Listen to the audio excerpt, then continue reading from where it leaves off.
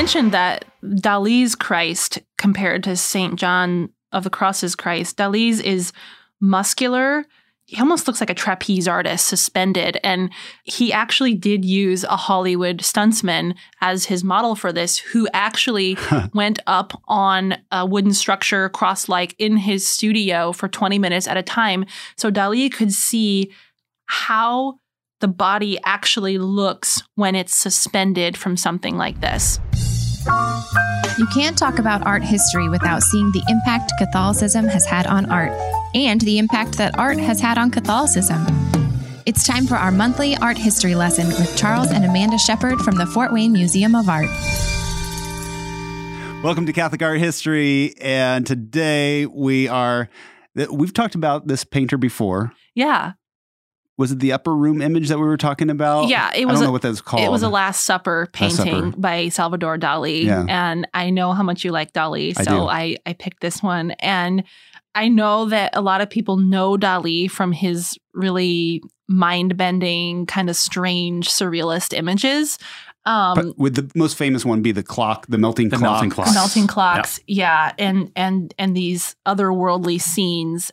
I feel like there's like elephants with really long legs, and yeah, the like heaviness of the elephant on these spindly little legs. Yeah, like a sci-fi kind how of could that even thing happen? Sometimes. Yeah, right. Yeah. He really got into some grotesque and vulgar imagery at the height of his pre-Catholic years. He was born and raised Catholic. He's a Spanish artist. But then when he got into his art career and became a surrealist, he, I don't know that he publicly denounced anything, but he wasn't practicing, and his art was really far afield of any kind of religious discipline, but really fascinated with bodily images. So it seems to me that the incarnation was on his mind, but it wasn't under any moral discipline. Okay. First of all, at that period of time, you don't have millions of artists around the world. What period of time is this? Well, if you go back to even to the start of the 20th century, the end of the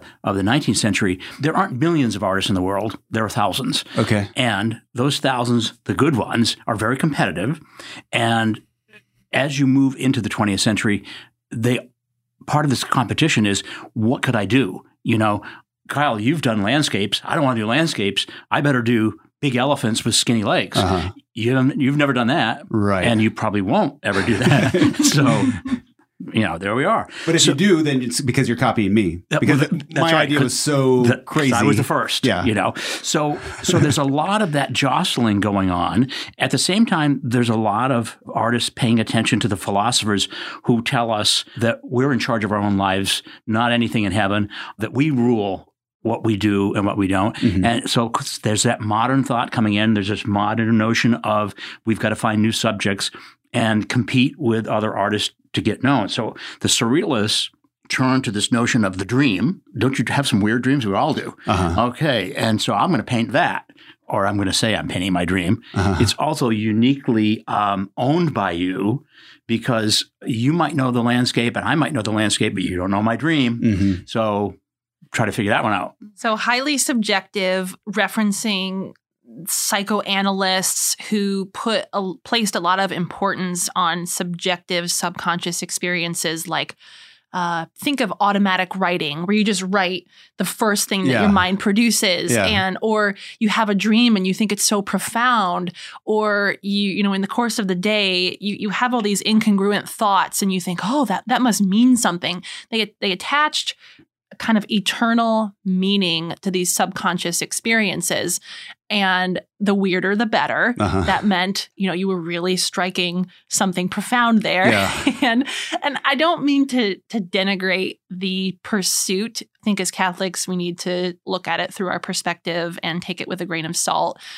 Just because something is subconscious doesn't mean it's profound. Uh-huh. Right. Just because you have a dream doesn't mean it's true or that it's literally God talking to you. Right. But these surrealists really thought that they were pioneering something that no one had ever dared to explore before, this subconscious world.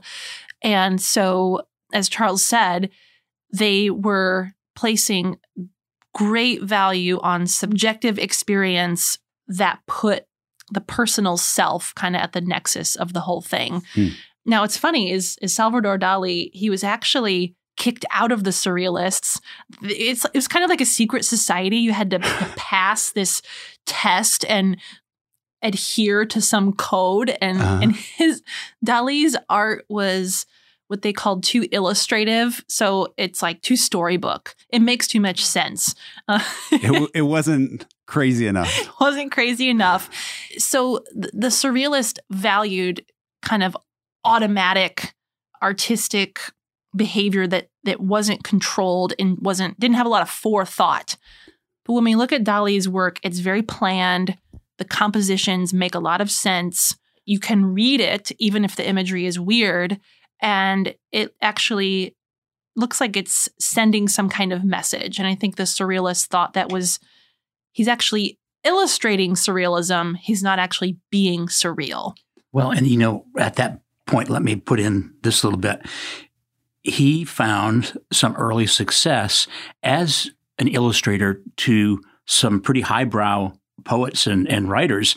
And I think they resented that too, because in that transaction, he is actually illustrating this text. He knows he's doing it.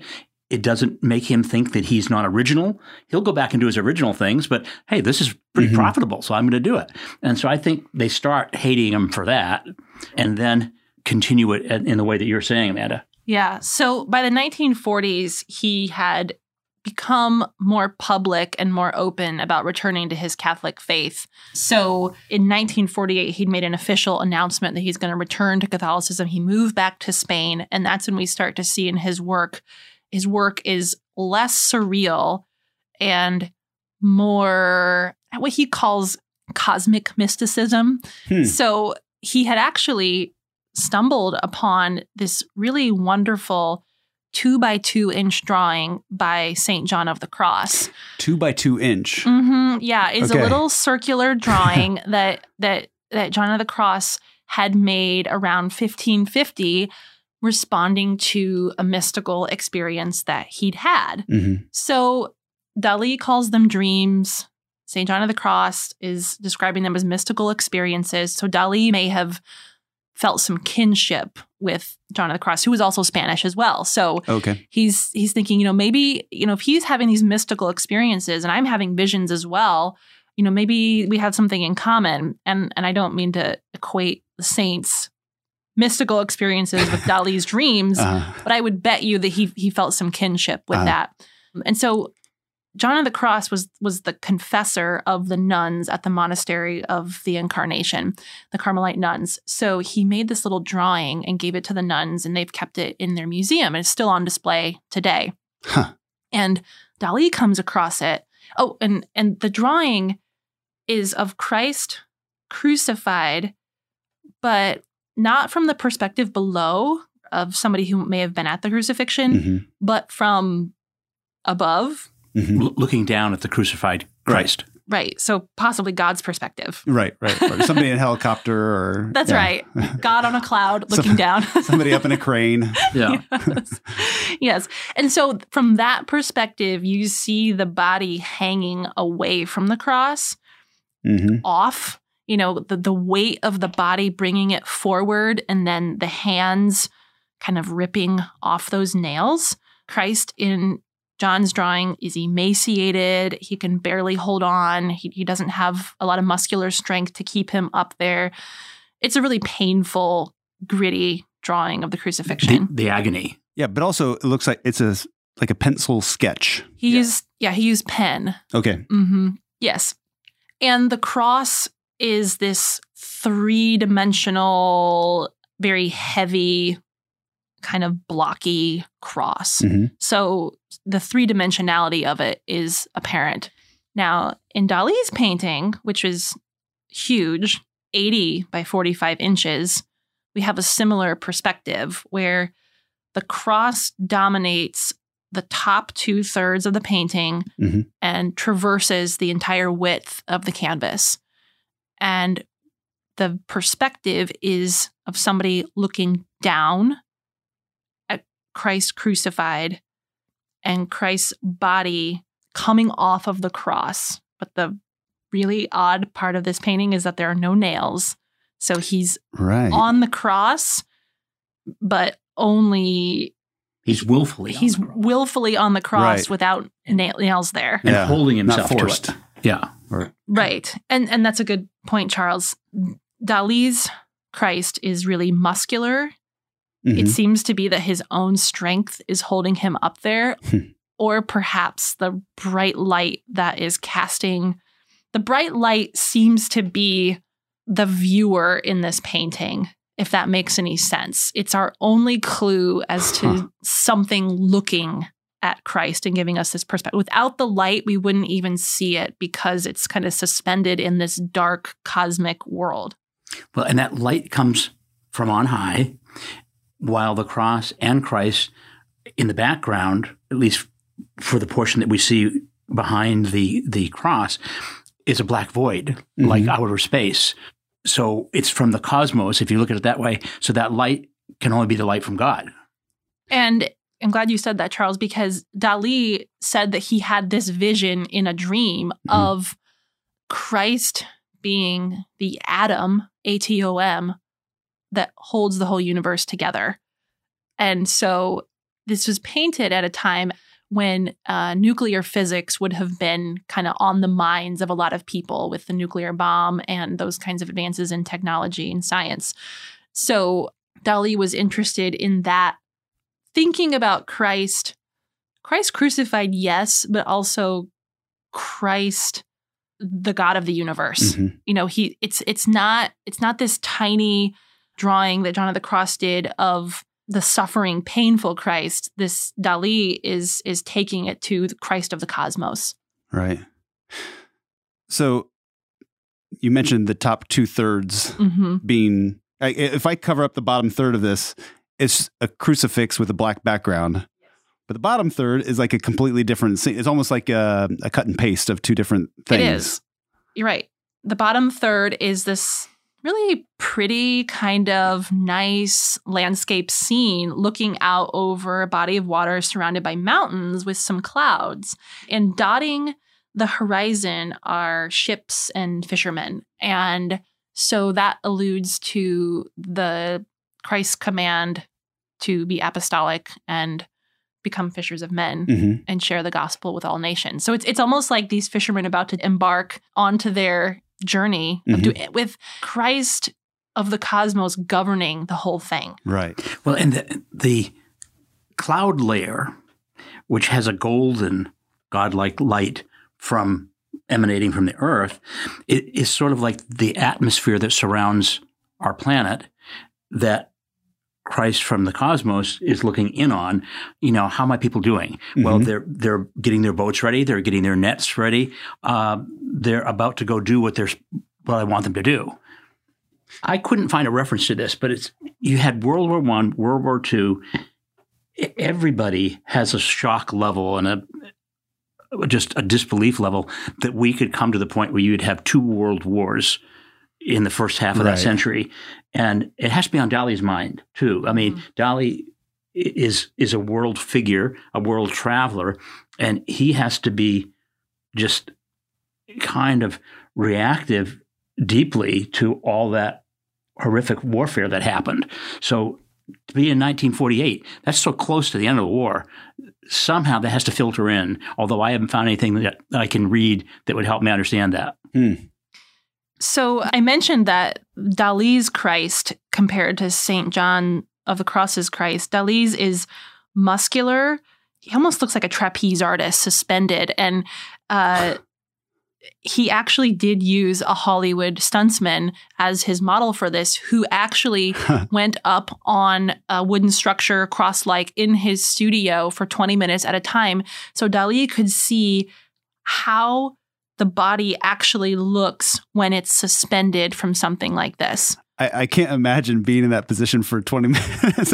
It looks, It's amazing. I know. Because the arms are stretched so far back. Mhm. Yeah. Like, my hands can't even go that back naturally. Like it has to be yanked back there or something. Or I have to get more flexible. Maybe I should need to be do some stretching yoga. more often. Well, and you know, here's another sort of earthbound observance, is that Dali had no other paintings to look at with a figure in that position. Right. This is really quite a unique figure, which goes in contrast to the surrealist who said he was really just making pictures of other people's narratives. This is clearly his own narrative, and he's got to see this stuntman do this, or he's not going to know what any of the bones, the arms, the muscles look like. The guy looks like he's in pain.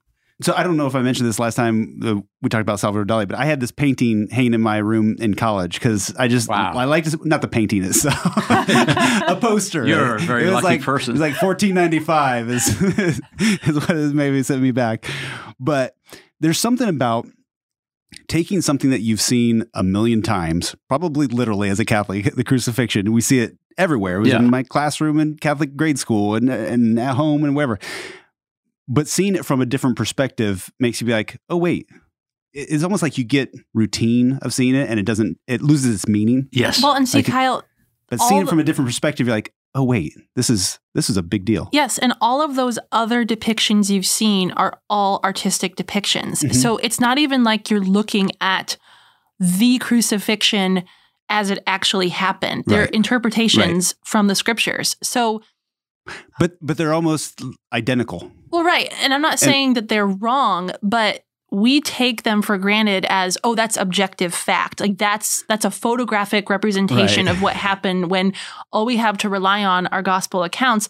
And the gospels don't always agree on specific details. Sure. So some details are borrowed from different gospels, and you see in images of the crucifixion, you see, oh, that's from this gospel and that's from this gospel, and it's combined into one. Well, even things like, did the nail go through the palm or did it go through the wrist? Right. Was he tied up in addition to nailed on? Like there's all these things that, history scholars kind of debate about how the crucifixion would have taken place. And this kind of throws that all out and says like, forget about that. Like there's not even a nail in my picture. There's no blood. This makes you think about it still. And those details don't change our faith in Christ. I mean, it's fun to think about them, and it's fun to, it may be important to get a definitive answer. It doesn't change the fact that he was crucified. And just like you said, Dali's perspective of it reminds us that artistic depictions of the life of Christ or other biblical people are just that. They're artistic depictions. Mm-hmm. And I think as artists, they should always try to be true to the heart of the truth. But where these other details come in, they point to other realities of our faith. The fact that he is the God of the universe. Mm-hmm. He's not just the God that was crucified in time and space in that one time. He's the God of the universe. And this cross is governing all things.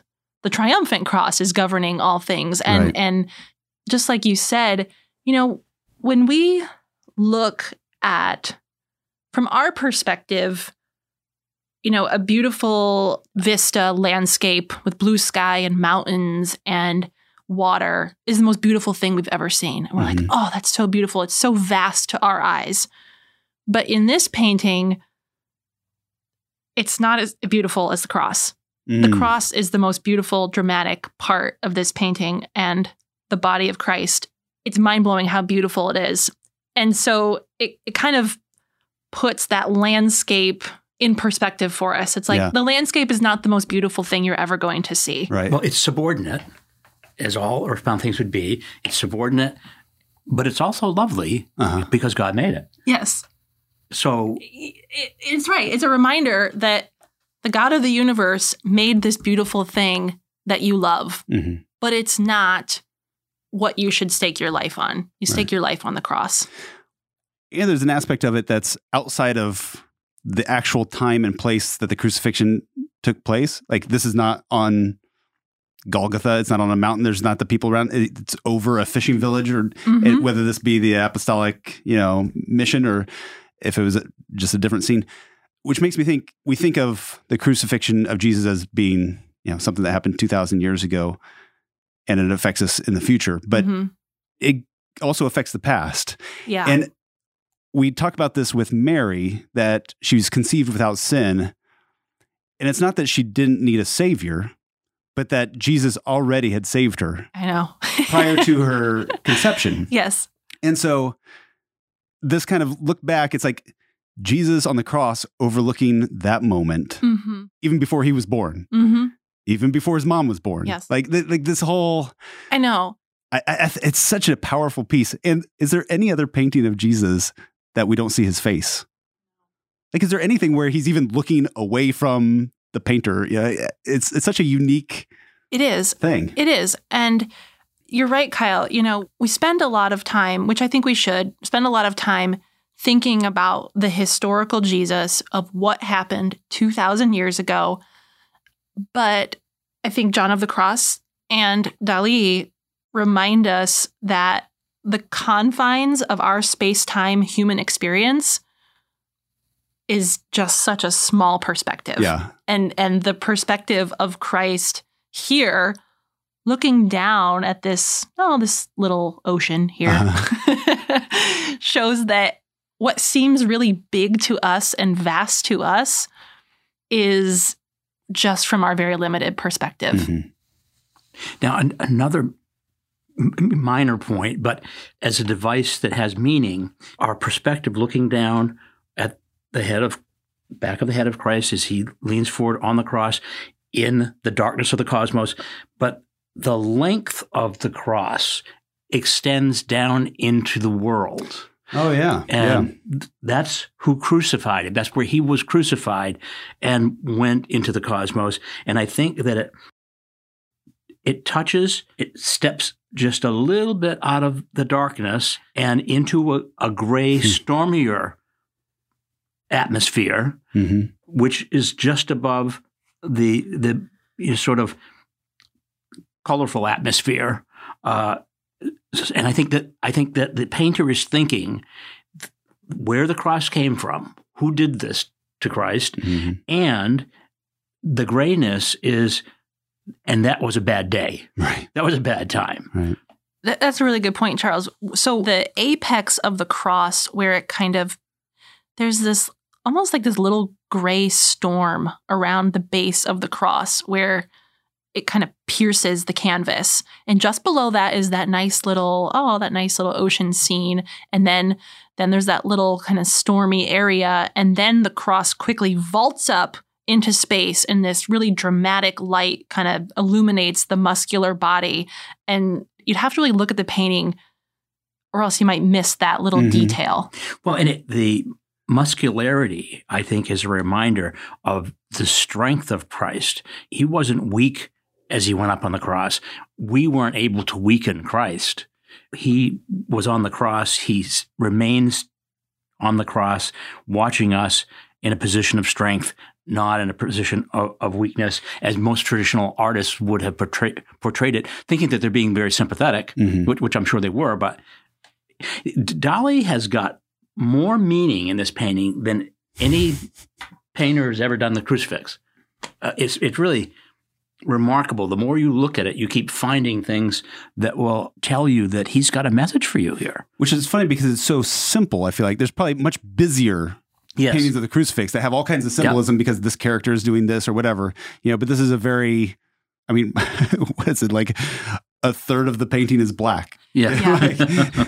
Well, and we don't see his face. We see his strong body. And yes, Charles, I think you're right about the strength of Christ.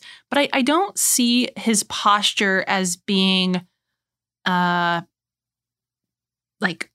vengeful or judgmental. It's not as if like, you couldn't kill me and here I am lording it over you. That's not our Christ.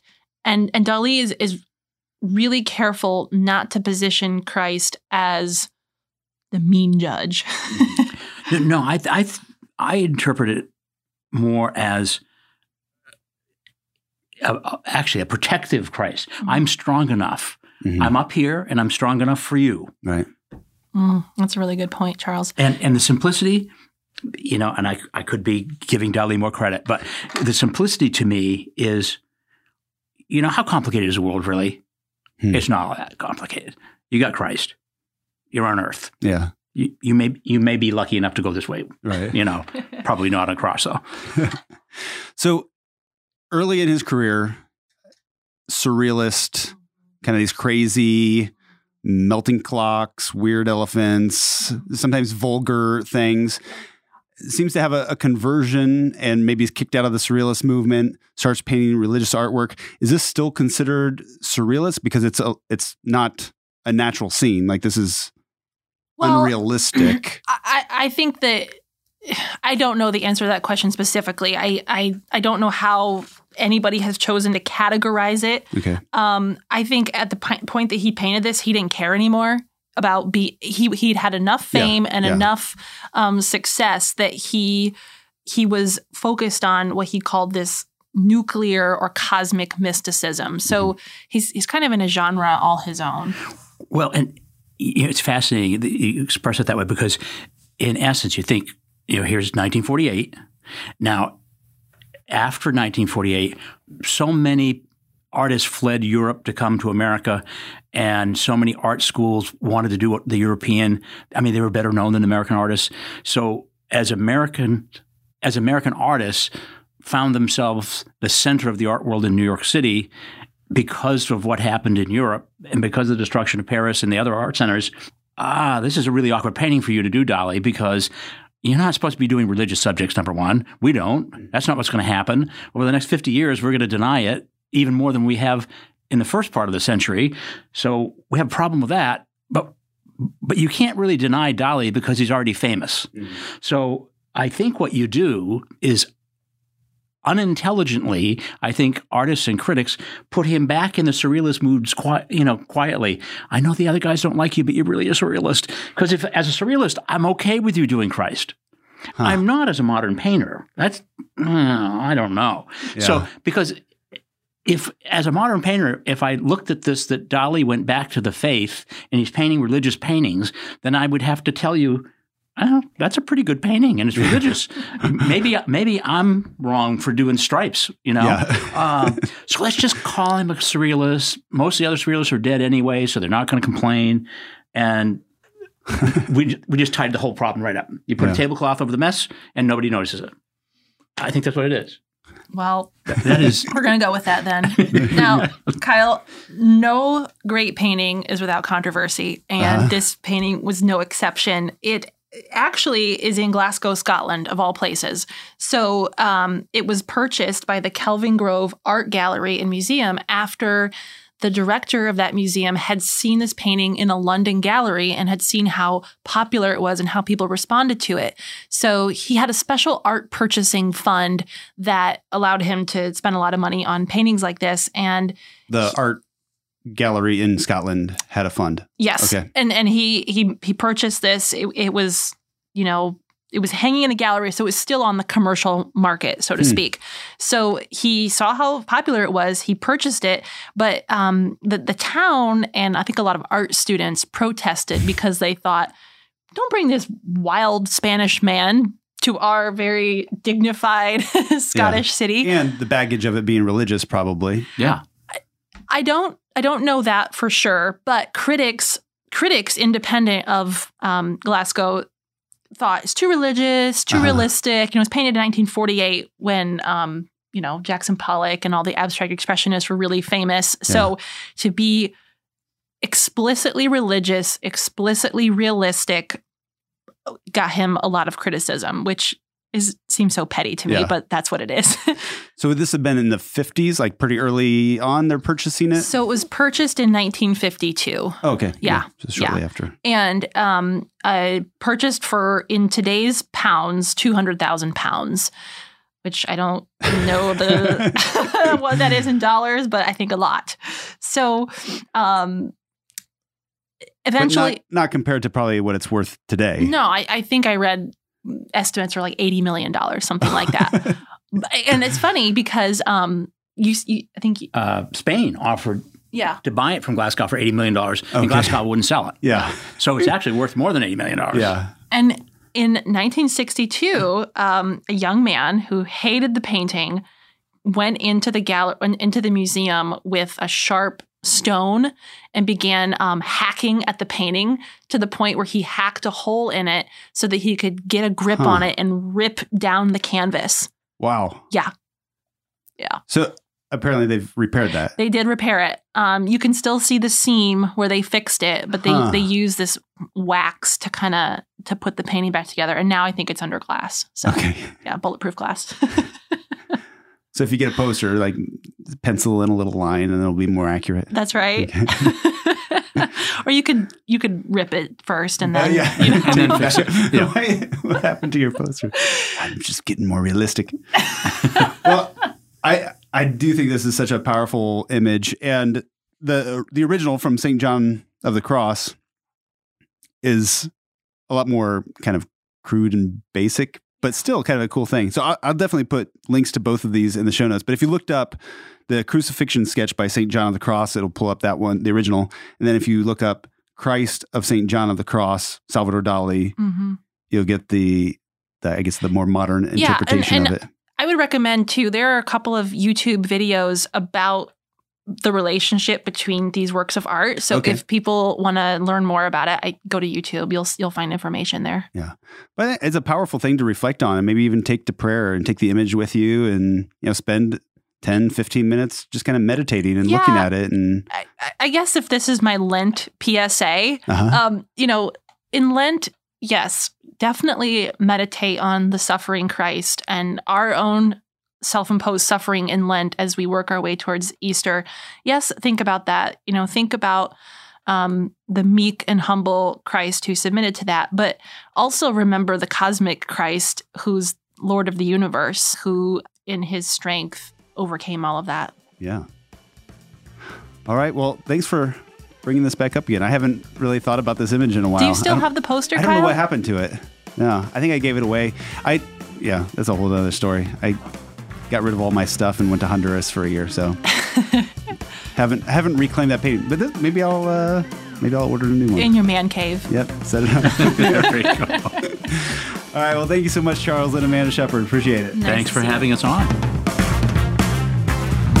For more shows, check out KyleHyman.com. Subscribe to this podcast so you don't miss an episode. And until next time, remember to leave room for the Holy Spirit.